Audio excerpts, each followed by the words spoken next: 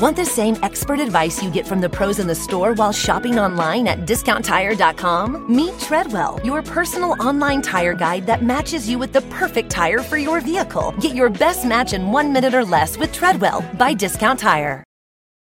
Everything is changing so fast. I mean, back in my day, we were lucky if we could get one video to load. But now with the Xfinity 10G network, you can power a house full of devices at once with ultra-low lag. The future starts now. Restrictions apply. Actual speeds vary and not guaranteed. This program is sponsored by the Kavli Foundation, based in Los Angeles, California. The Kavli Foundation is dedicated to advancing science for the benefit of humanity.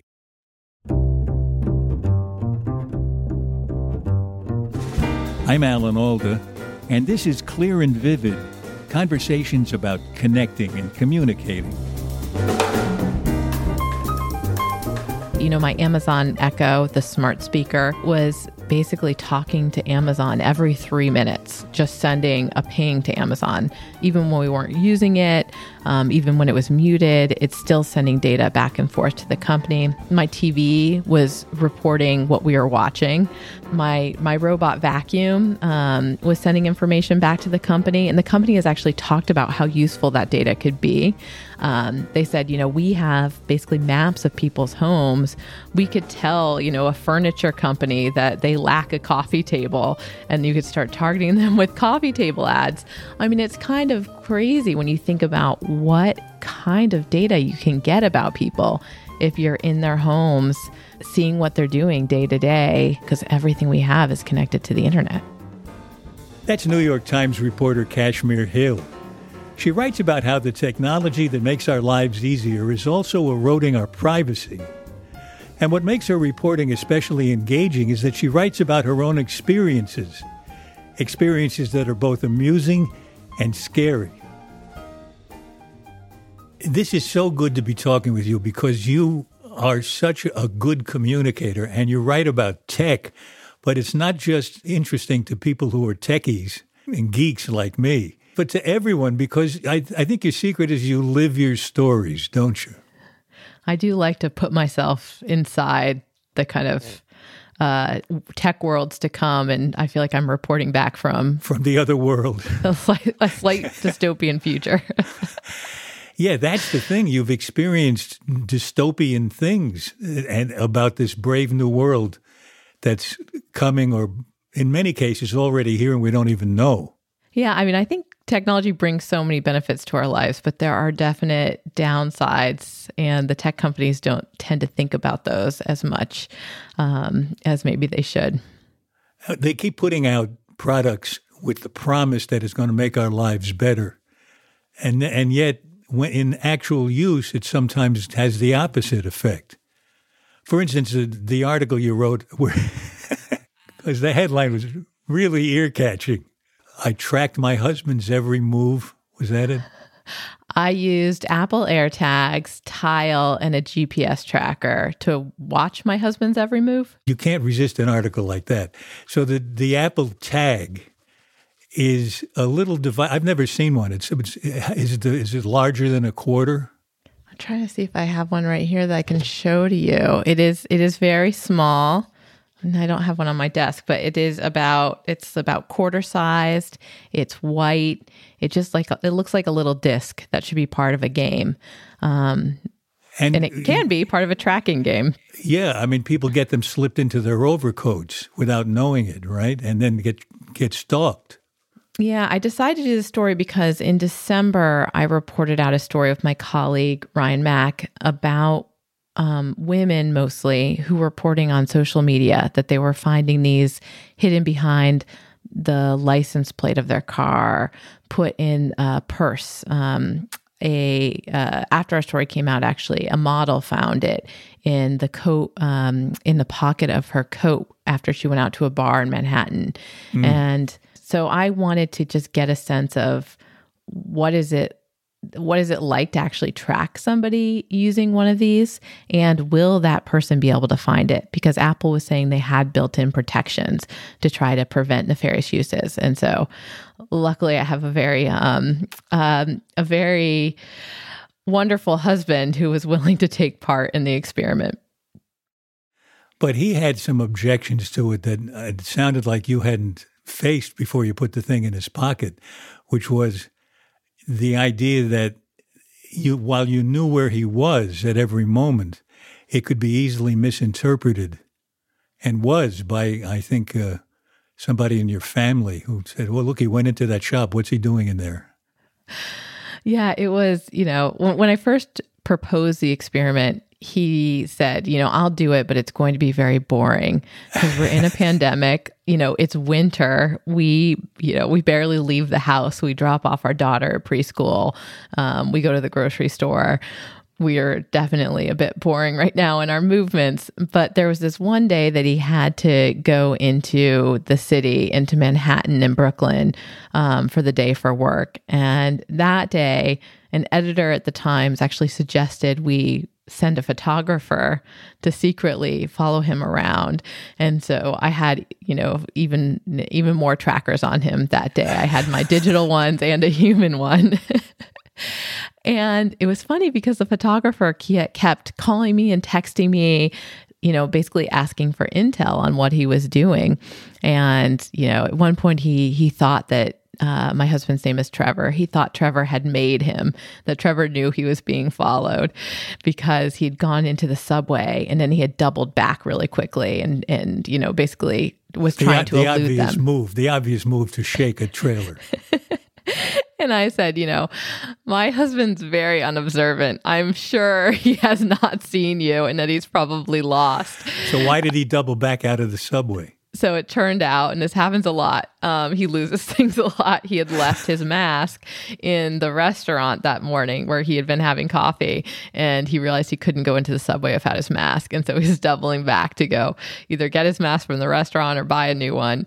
At one point, we thought he was in a fancy club, but in fact, he was in the food court beneath the club eating a taco.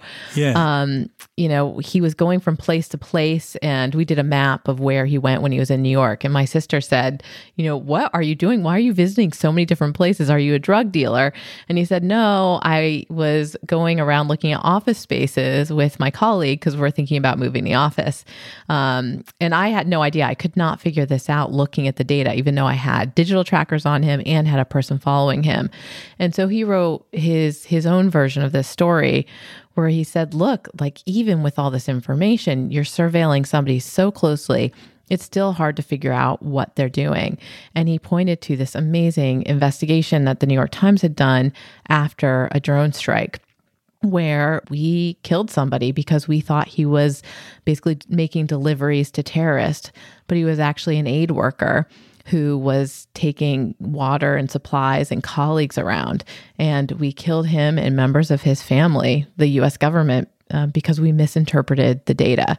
And that's just a really dangerous part of this new world we live in, where it is possible to collect so much data about people, which in and of itself is a danger, but also the possibility that you misinterpret that data. A kind of an example I think of a lot is targeted advertising, where data brokers figure out that a woman is pregnant and they will collect all this information. Then they start targeting her with ads for, baby products, baby formula. Eventually, when they determine the baby would be one, baby clothes. And a lot of women have miscarriages. And so they'll correctly, determine that a woman is pregnant, but then they don't realize that she's miscarried. And they keep targeting her with her ads, which can be very painful depending on, where that woman is emotionally. One of the other things that you did, that you lived through, was you smartened up your house to make it a technologically smart house. I wanted to figure out kind of what the privacy sacrifices are when you start inviting all of these gadgets and devices into your home that are supposed to make it more convenient. And so I had a smart mattress cover that was tracking how we slept. Smart mattress cover. It would give you a sleep score in the morning. I don't think there's anything worse. You already had a bad night's sleep, and then to have your bed tell you you failed, you got a poor sleep score, it just made it even worse. What are you supposed to do about it if you have a bad night's sleep? Well, yes, mattress had, it was crazy wired up. It had like a microphone, and it could tell you if there's sounds in the night that are disturbing you. It could tell the temperature. It might tell you, you're getting restless when the room gets too cold or too hot. I don't know. It did not tell me anything helpful. What other devices in your house were telling on you? Well, smart TV, which almost everyone has nowadays. It's hard not to buy a TV that's not connected to the internet. I had a smart toothbrush, which was Bluetooth connected, that was supposed to give me feedback about my brushing. But the toothbrush was telling the company things about your brushing? Yeah, well, that is the crazy thing. So we had set up this router that we are sending all the devices. We're kind of talking to it. And so we could see the information that they were sending back to the companies. And they were sending out so much data about me. Sometimes we could tell what they were saying, and sometimes we couldn't because it would be sent encrypted. But my Amazon, we had an Amazon Echo, the smart speaker, and it was basically talking to Amazon every 3 minutes, just sending a ping to Amazon. Even when we weren't using it, even when it was muted, it's still sending data back and forth to the company. My TV was reporting what we were watching to data brokers. My robot vacuum was sending information back to the company, and the company has actually talked about how useful that data could be. They said, we have basically maps of people's homes. We could tell, a furniture company that they lack a coffee table, and you can start targeting them with coffee table ads. It's kind of crazy when you think about what kind of data you can get about people if you're in their homes. Seeing what they're doing day to day. It's the same kind of tracking, we've done on computers, on smartphones, but it's starting to move into all the products we have because everything we have is connected to the internet. I remember a story you told where you had trouble getting, as smart as it was, you had trouble getting it to make coffee for you. Yeah, I had a smart coffee maker, and I was kind of excited about this because the proposal was, we could be in bed in the morning, and then we could tell Alexa, because we had an Alexa right next to our bed, of course, when I smartened my home up. We could be like, oh, hey, Alexa, make coffee for us. But it had this kind of horrible prompt you had to do. I can't remember it now because it's been a couple of years, but it was something like, hey, specific product item, can you please start the process of making the coffee? I don't know. And we have to remember a script every morning as you wake up. You had to remember exactly. And so I'd wake up, needing coffee, not quite not quite ready to say the script. And so every morning I'd be like screaming at the Alexa to please make us coffee. And Alexa would be saying, I don't understand. Like, what do you want me to do? Coffee. And literally, we lived in a 1-bedroom apartment in San Francisco. My husband's like, I'm just going to get up and go push the button. And I'd be like, no, we have to do it the smart way. My poor husband, I put him through so much for my journalism. So you had a lot of smart objects in your house. Did you get sick of any of them and want to really get rid of it? Yeah. So after the smart home story, I said to my editor, I just want to get away from the internet as much as possible. I just want to be in the real world. And ended up coming up with this series I called Goodbye Big Five, where I tried to cut the big tech giants, Amazon, Facebook, Google, Microsoft, and Apple, out of my life entirely, which I had to work with a technologist who helped me identify when I was interacting with them. Oftentimes you're interacting with Google and you have no idea because it's happening in the background of another site. And so, it was this very difficult experiment where by the end of it, I was using an old flip phone, a Nokia phone that had Snake on it for people that remember that early phone technology. I was paying for things in cash, and it was really fascinating how much of the internet I couldn't use when I was giving up the big tech giants because they just kind of control the infrastructure of the internet world. And so if you give up Google or Amazon, you're just giving up a huge part of the web because they control so many different technology companies now, and so many other technology companies are dependent on them for providing resources. So how long did that last? It went on. So I did each tech giant on their own, like 1 week without Amazon, 1 week without Facebook, Google, etc. And then in the last week, I gave them all up. So it was a 6-week experiment. And it meant my poor daughter, when you give up the big tech giants, it means you basically can't watch streaming television anymore. And so she was very disappointed she couldn't watch the movies that she liked then. Because Netflix, even though they're a competitor of Amazon, they at the time were depending on AWS, Amazon's immense kind of cloud service. They used their competitor to host their content. I see.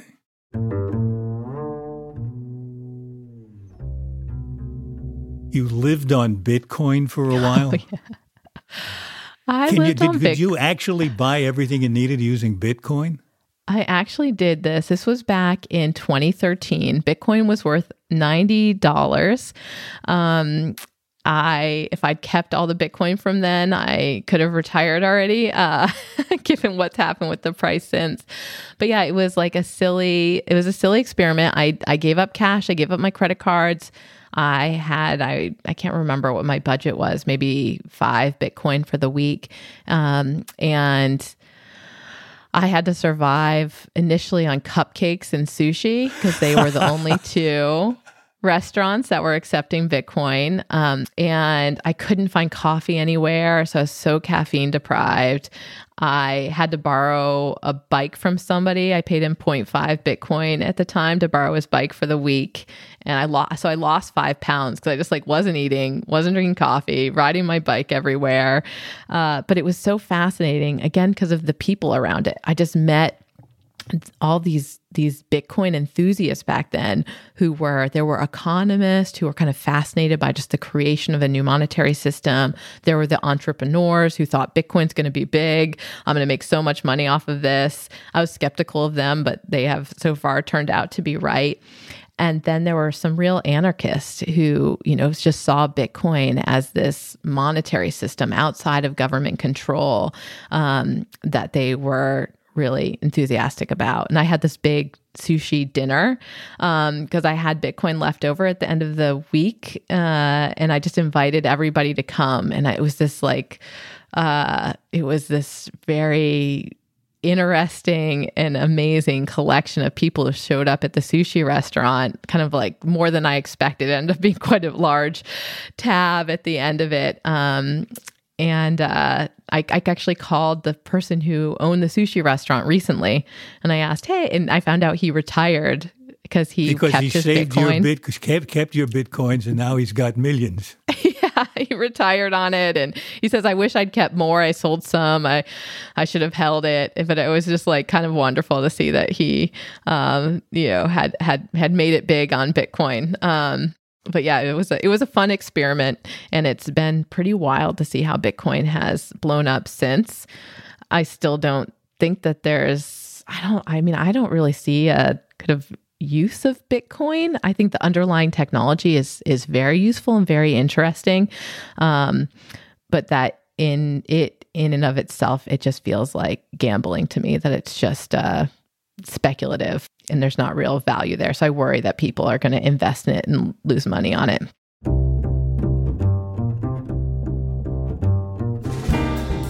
When we come back from our break, Kashmir Hill takes us inside more of her adventures in technology, including how she hacked into several smart homes, how she created a fake business that scored positive reviews on Yelp and Facebook, and even how she became an invisible girlfriend.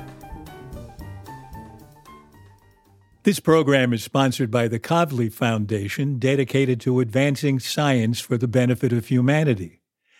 The Foundation's mission is to stimulate scientific research in astrophysics, theoretical physics, nanoscience, and neuroscience, to strengthen the relationship between science and society, and to honor scientific discoveries with the Kavli Prize.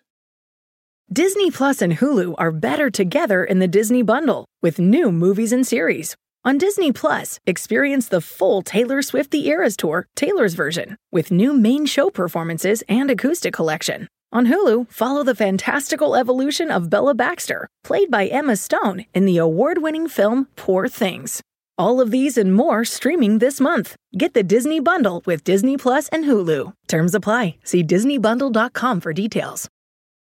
Everything is changing so fast. I mean, back in my day, we were lucky if we could get one video to load. But now with the Xfinity 10G network, you can power a house full of devices at once with ultra-low lag. The future starts now. Restrictions apply. Actual speeds vary and not guaranteed.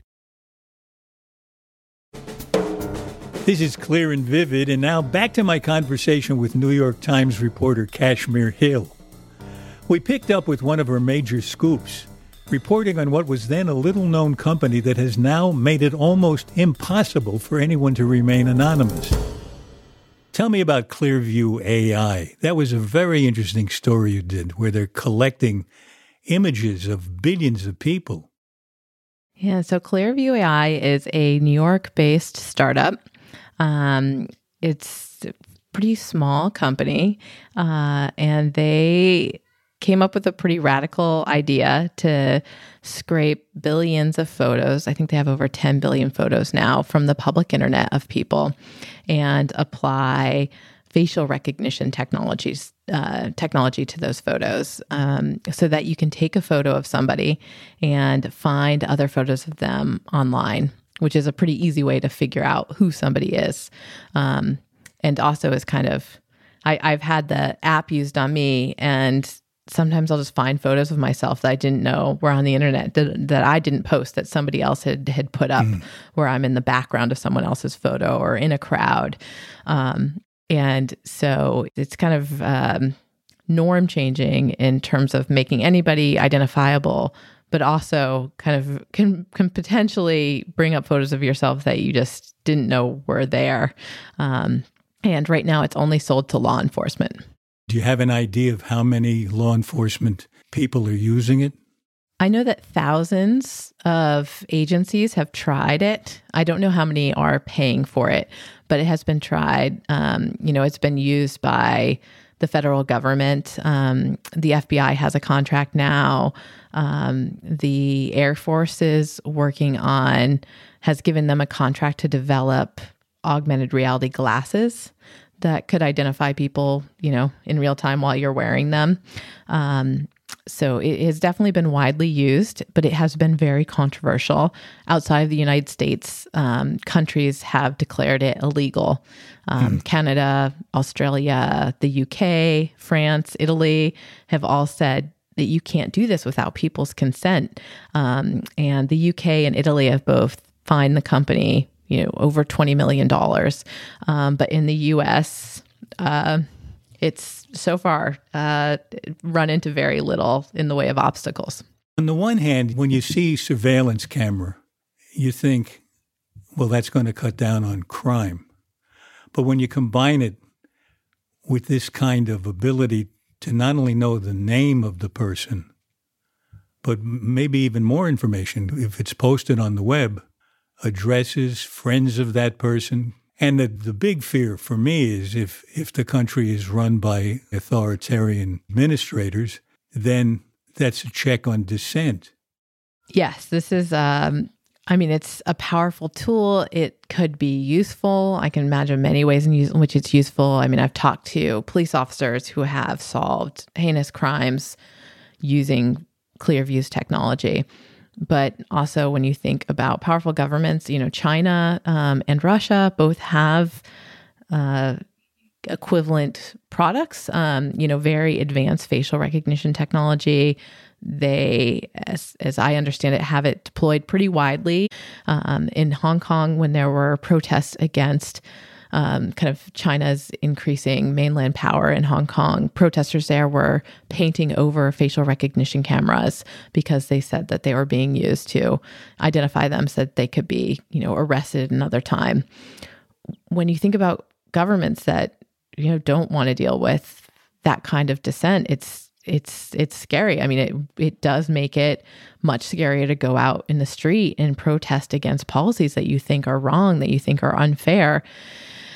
If you have to worry about the fact that any photo of your face can lead back to consequences for you in your daily life, it just will change the calculus for how it is that we disagree with the powerful. Especially if what you're complaining about is using this technology. It's self-reinforcing.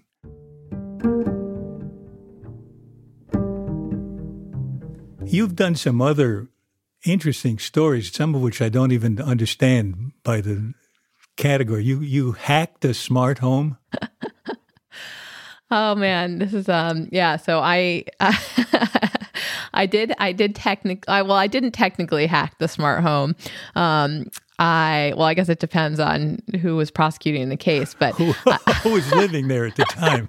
There was a company that provided kind of smart lights, smart electricity, so that if you, let's say it was your winter home and not somewhere you went very often, it was an easy way to, you're on your way up, you can turn on the lights, you can get the hot tub turned on, etc.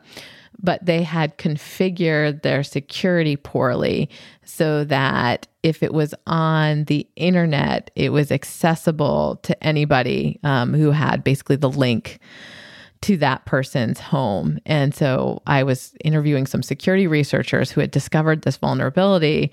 And I said, is this something I could do? And they said, yes, all you have to do is Google this combination of terms. And yeah, I found people whose homes, the lighting systems, et cetera, were online. And I was able to track down who owned some of the homes. And I called them for permission. And I said, I think your home's exposed to the internet and I can turn your lights on and off, your TVs on and off. And but you missed a great opportunity. You could have gaslighted them, turning the lights on and off. I definitely could have been like a modern poltergeist. Yeah. And I remember the first guy I called, he was like, oh, I don't think so. And then the lights went off. And then I said, well, can I try? And he said, yeah, sure. And so I did, I pushed one of the buttons and he gasped and he was like, and I go, oh, did it work? And he goes, no. And he hung up. And he was like a smart home consultant who told people how to do this. So I think he did not want to be on the record as having a vulnerable home. But the next guy I called, who was in Oregon, I did it. And he's like, oh, golly gee, you're right. I'm going to have to fix that. But yeah, that is, This is definitely part of this more connected world where we're letting these devices into our home. This has been a big problem with baby monitors and baby cameras, that they're just not securely designed. And hackers this happened a couple of years ago. They were just breaking into these and talking to kids and yelling obscenities at them, just kind of creating that possibility of the worst kind of people talking to your kids. So what can be done by a person whose house is getting too smart for its own pants? What can you do? And does it depend on each device? Do you have to know how to protect each device? I don't think it should be up to individuals. Like, that's too hard a job. I'm not responsible for making sure my car is safe because I don't know how it works. I think there needs to be more just pressure on the companies. And I think there has been. I think that generally consumer technology is kind of getting more secure. But the pressure needs to come from the government, and that you as an individual shouldn't be expected to, check the code on this camera that you bought to protect your front door, to make sure that it's not going to be hacked. I don't think that the normal consumer is capable of that.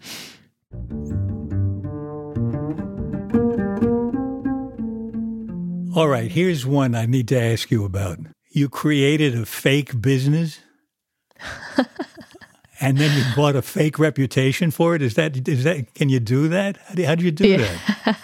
So I called it the Freakin' Awesome Karaoke Express because the acronym was fake.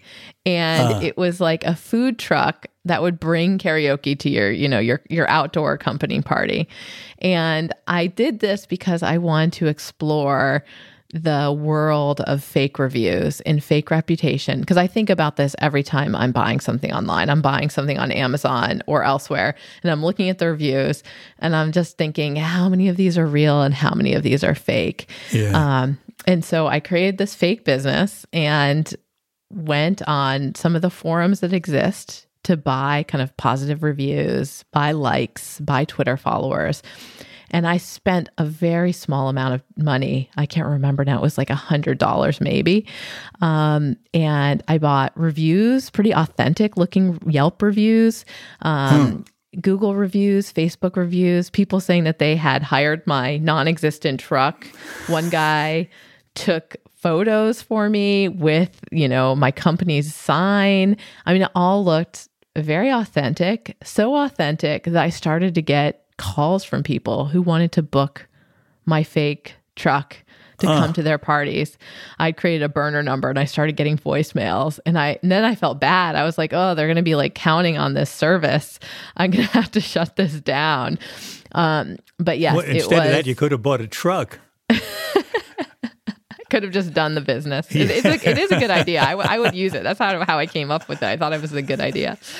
But yeah, I mean, there's all these people now because we rely on reviews that make a lot of money creating fake reputations. All right. Now here's one. You worked as a crowdsourced girlfriend. What does that even mean? So there was an app called what was the name of it? Invisible Girlfriend or Invisible Boyfriend, depending on the gender you preferred. It debuted around Valentine's Day a couple of years back. And it was basically you could create a person that you could text with in case you wanted to convince your family you had a partner, or if you're just a little lonely. And you could give it a name. You could say how you met. Choose your partner's personality. And when people first heard about the app, they assumed it was powered by artificial intelligence. Oh. But then they started talking to it, and it just sounded so human. And eventually, the company revealed, yes, we hired crowdsourced workers. And so I heard about this, and I thought, man, what would it be like to work for that app and be talking to these people? And so I went on the crowdsource site and basically signed up to work for them. And it was very weird. You would find out what your name was, what your kind of meet cute story was, what your personality type was. And then you got paid a very small amount. I think it was something like 5 cents per message to respond to people's messages. And you would see the last 10 messages that had been exchanged. Would the character be played by several people? Yes. It was an assortment of people that were playing this part. Like an improv game where you have to act a little bit to be the character. So I talked to other people on the service, and they said, yeah, like I don't make any money from this, but it's the most fun job to do because it's actually interesting. Like most of the work that you do on those sites is pretty mind-numbing. Did you get any interesting proposals? Well, I mean, it was fascinating to see how people were using it. There was somebody who said that she was a teen girl who was telling her invisible boyfriend that she was pregnant. And I was just wondering, is she rehearsing this? Like she actually has a boyfriend, or is this just made up? Yeah, it was. I mean, people were using it in very serious ways. After I did that story, I actually talked to somebody who had an invisible girlfriend for a few months. He was disabled and spent a lot of time online. And he said he really became very attached to this girlfriend, and it was a real source of emotional comfort to him for a while. There's a lot of very lonely people out there. It's oddly enough, in a way, a theme of our whole conversation. Things that used to just be things are now smart and have personalities. I mean, talking to your keyboard as though there's a real person at the other end, even though there's a horde of other people at the other end. Yeah, I've been looking a lot at the history of artificial intelligence because I'm working on this book about facial recognition technology and how we got to this point where it now works so very well. It's artificial intelligence has come so far. It can do so many things now. If you have enough data, you can just feed it in and, you can create this software that can recognize anyone's face or our voice prints or gait analysis, the way that we walk. But where so far it's falling short is actually being us, having, a sense of humor, the kind of emotional rapport that you want from a partner. AI is not there yet, but there are many people who believe that it could be. And then if that happened, I don't know. I'm skeptical of that. I like to think that our human brains are unique in some way that cannot be replicated by silicon and transistors. But there's certainly a large camp who believe that that's possible and that we're all kind of heading there with everything that we're doing in technology. If it ever is possible, I just hope that they don't get to work on my life or the lives of other real people. Let them come up with their decisions and then tuck them away somewhere. This has been such a fascinating conversation to me. And as I said in the beginning, because you lived these experiences, you have human stories to tell. You're smart and you're real. Two good things to be. Oh, thank you. We always end our show with 7 quick questions. Are you game? I'm They're game. roughly about communication. First one is, what do you wish you really understood? Oh, man, what do I wish I really understood? What drives bad actors?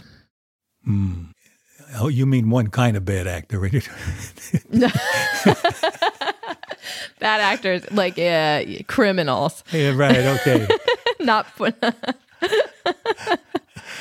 How do you tell someone they have their facts wrong? Oh, gosh. I'm not good at this. I'm like too blunt. I'll just say I think you're incorrect about that.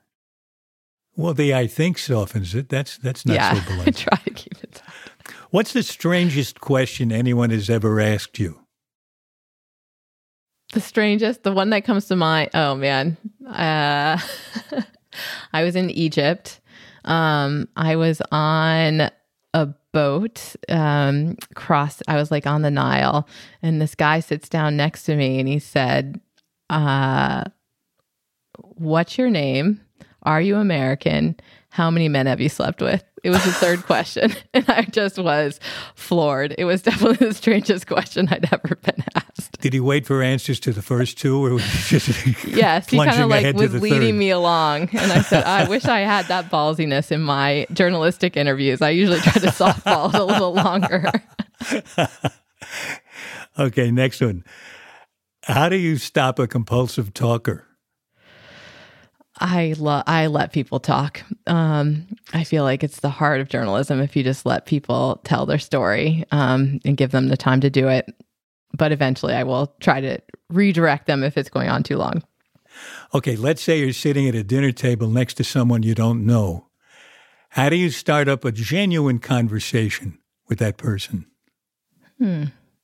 Usually, how do you know the people here? Finding out what the community is. Understanding people's community is how you go deep very quickly, I think. What gives you confidence? Knowing everything about something. Well, that would give me confidence if I ever could achieve that. Yeah, in journalism, I know I'm ready to write the story when I'm calling the experts and I know what they're going to say. Then I say, oh, I know this well now. Yeah, I know this well enough to write it. Good. Okay, last question. What book changed your life? What book changed my life? Probably science fiction. Yeah, I'm going to just say the science fiction genre in general, like Octavia Butler, William Gibson, Ted Chiang. These are the books that make me think about what's possible and what I need to watch out for in terms of technological trends. So I think just my love of science fiction in general. That captures your writing for me. What I need to know about, what I need to watch out for. And I'm so glad to have met you because you tell wonderful stories. Thank you so much for having me on. I'm honored. It's a pleasure. Thank you. And thank your husband for me. Okay.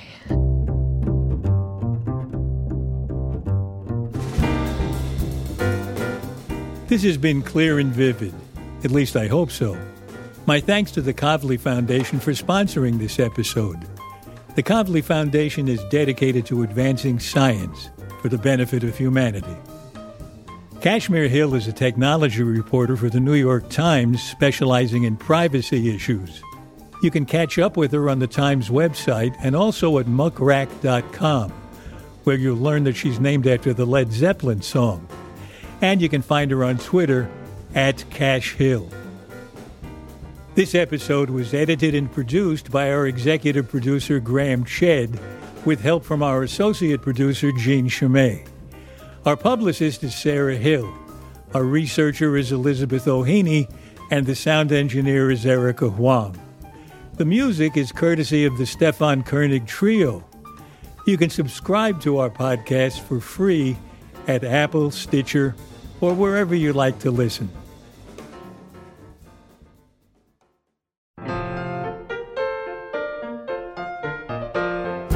Our next episode of Clear and Vivid is a little different.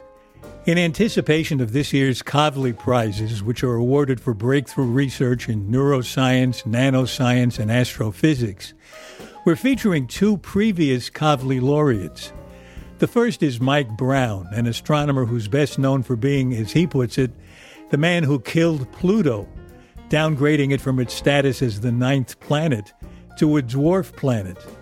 And he's now hot on the trail of a possible new 9th planet.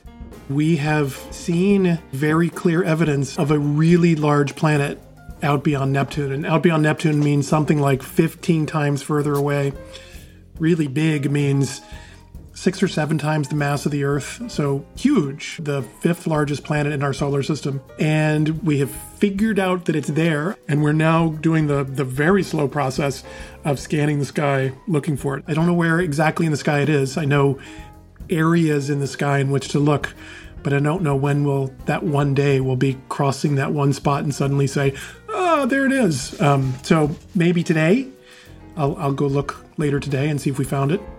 The second Kavli laureate we're honoring is the remarkable Millie Dresselhaus, who's also known as the Queen of Carbon. Millie died in 2017, but she's been vividly brought to life in a new book by her biographer, Maya Weinstock. Here's a clip of Millie herself talking about how she pioneered the field of carbon research. At the time I entered the carbon field, there was less than maybe 5 papers per year published, and most of them were mine. And nobody was interested in the field. People thought it was too complicated, no applications. It was like that for really quite a long time. Hunting planets and pioneering new science and new technologies, next time on Clear and Vivid. For more details about Clear and Vivid and to sign up for my newsletter, please visit alanalda.com. And you can also find us on Facebook and Instagram at Clear and Vivid, and I'm on Twitter at Alan Alda. Thanks for listening. Bye-bye.